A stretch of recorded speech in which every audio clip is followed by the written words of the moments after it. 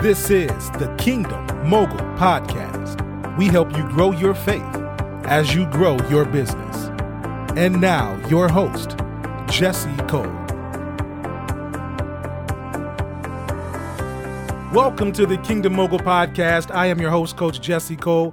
Thank you very much for joining us today. I really appreciate you. I'm excited for your life. I'm excited for your business. I'm excited for your family. I'm excited for you and your soul. The purpose of this podcast is to help you grow your faith as you grow your business. And I'm having fun, guys. I'm having fun. We're about 12 episodes in, and I've learned a lot over these last couple of weeks, couple of months, man. And it's just, God is good, y'all. God is good. When you're obedient to what he told you to do, you begin to see the fruit of your obedience. And it's not because you're all that, not because I'm all that. It's just because God is just that good. God is just that good. And I thank God that I get to share this message with people like you, Kingdom Moguls, who want to grow their faith as they grow their business. A Kingdom Mogul, by definition, is a business leader who is led by the Spirit of God to do the work of God in the marketplace using godly principles. Doesn't matter how old you are. It doesn't matter your gender. Doesn't matter your nationality. It doesn't even matter how much money you're making. But you have decided to live for the kingdom and apply kingdom principles to the work that you do in the marketplace. That makes you a Kingdom Mogul. You're maximizing your potential. You're maximizing your anointing. You're maximizing your gifts and your talents, all for the glory of God. And that's important. It's important to do that. Today we're talking about the power of rejection, though. Today we are talking about the power of rejection. Like, what does that look like? What does that feel like? And if I could be totally honest, which I typically am, if I could be transparent, I just realized this year that I was dealing with the spirit of rejection. It just came up through a regular email conversation with somebody that I have a great respect for, somebody who has actually shaped my thinking around this whole kingdom business mindset. And I won't go into details, but what she said to me was not offensive at all, but I got offended. And I had to ask myself, why did I get offended? It wasn't disrespectful. She didn't say anything out of the way. Why did I get offended?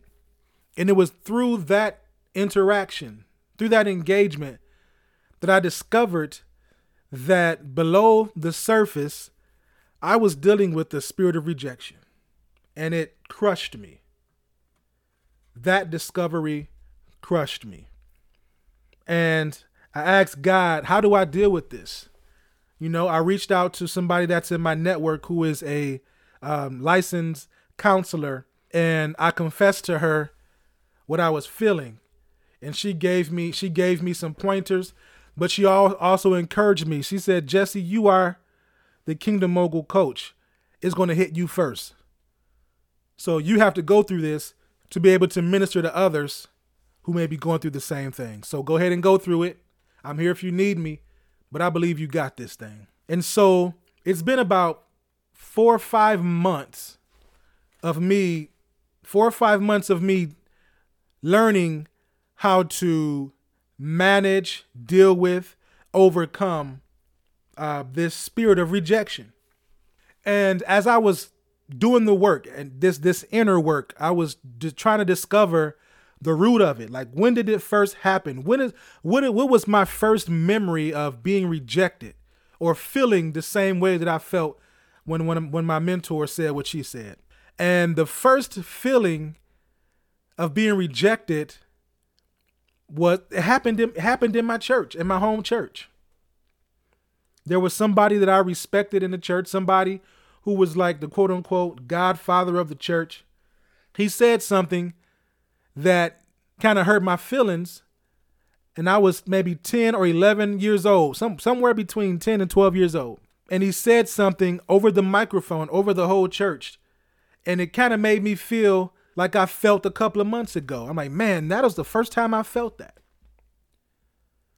And when I go back to that moment and I can track some other things that happened through my life that made me feel that way, that caused me to feel that same way, then I begin to understand how deep this thing was. And I want to share with you some things that I've learned, that I'm learning in this process of overcoming, of managing, of dealing with this spirit of rejection. And I'm much better than I was a few months ago, partially because I know the triggers now. And instead of retreating, I just confront it now. I identify it for what it is, and I deal with it. No longer running away from that feeling.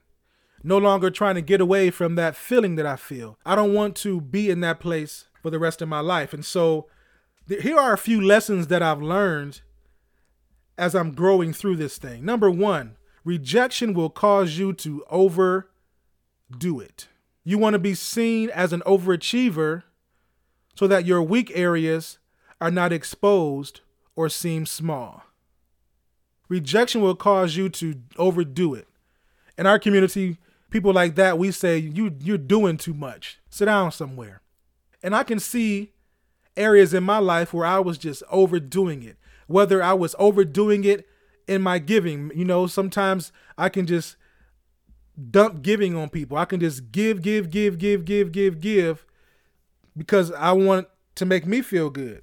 But really, I was overdoing it because I wanted to cover up some inadequacies in my life. Or through life, I would try to overachieve or outdo people around me so that my weaknesses were not exposed, right? The spirit of rejection will cause you to overdo it. I've learned that, and I embrace that. Secondly, rejection will cause you to overshare because you want to make sure that people know that your intentions are pure, right? You're trying to get ahead of their judgment of you to try to circumvent any rejection that could come your way. So you put everything on the table. You want to make all of your intentions known. You're playing cards with the faces up. You want people to know, listen, I'm coming with a good heart. I'm coming with the good intentions, because you're trying to get ahead of their judgment or their possible rejection. You want everybody to know that your intentions are pure.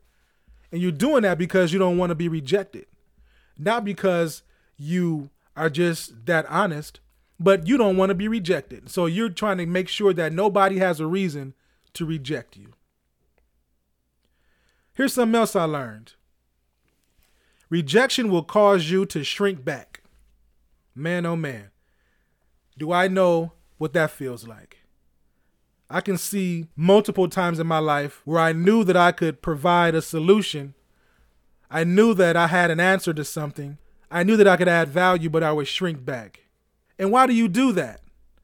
Because you've been rejected in the past and you don't want to feel that pain again. So you'd rather play small than stand out because you don't want rejection to come your way. So you shrink back. But here's the thing about that. There's somebody who needs what you have. I say it all the time, guys. There's somebody who needs what's on the inside of you. And if you shrink back, if you refuse to be all that God has called you to be, guess what happens? They're missing out on what they need, because their breakthrough can come through your testimony. Their breakthrough can come through your gift, through your anointing, through your assignment, through your purpose, through your dream. Like, they can experience transformation because you allow God to use you in a dynamic way. But when you shrink back, that won't happen. Woo! That's some good eating right there. How many of you out there have done that? I'm not going to ask you to raise your hands because you might be driving right now, right? But you know this resonates with you. Next, rejection will make you defensive. That sure was me. Rejection will make you defensive. You aren't open to healthy correction because someone abused their authority and broke you down in the past. So you're defensive. You're trying to get ahead of the rejection. And the way you get ahead of the rejection is by not receiving anybody else's perspective, because their perspective could pierce yours or damage yours. At least in your eyes, you think that way. And so that you put up that wall. Rejection will keep you hidden because you see a problem that you can solve, but you won't step up because you're afraid that you're not good enough. Somebody in the past either told you that you weren't good enough, responded in a way that made you feel like you weren't good enough, or in some kind of way communicated to you that you're not good enough. And so you rather hide. That's kind of like shrinking back. You kind of hide. Well, shrinking back, at least you're not hiding. You're just playing small. But when you're hidden, nobody can see you. When you bury your gifts and your talents in the ground, they cannot multiply. When you refuse to invest in your gifts and your talents, they cannot multiply. That's not even playing small. That's hiding. Scripture says that who lights a candle and hides it under a bushel? No, God gives us permission to shine. We're like a city that's sitting on a hill. God has given us permission to shine, but you're hiding because you don't want to be rejected. Guys, I've felt all of these and I've dealt with all of these and I can speak to all of these with confidence.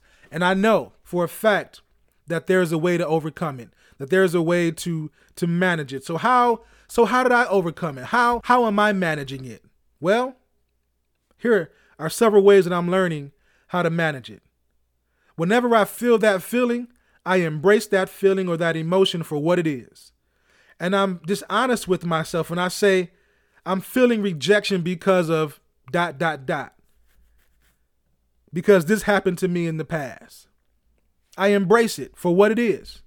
Not only that, I replace my feelings with words of faith or what God says. God says I'm the head, not the tail. God says I'm a royal priesthood. God says, the word says this. Because what's going on in my mind and what may be going on in your mind may be limiting beliefs. So I embrace it and I replace it. And then I believe the word of God. I believe it. I don't just say it. I believe what the word of God says about me. Oh my gosh. I erase it with my belief system. I replace it and I erase it. It builds our character. Every day, God gives us new mercies, new grace. Every day, a new opportunity to get it right. You don't have to live in rejection. There is a way out. Thank you for listening to the Kingdom Mogul Podcast. You can support the podcast by subscribing, downloading your favorite episode, and sharing the podcast via social media. Don't forget to visit kingdommogulcoaching.com to find more resources to help you grow your faith as you grow your business. Remember, what you want to become depends on your willingness to become it.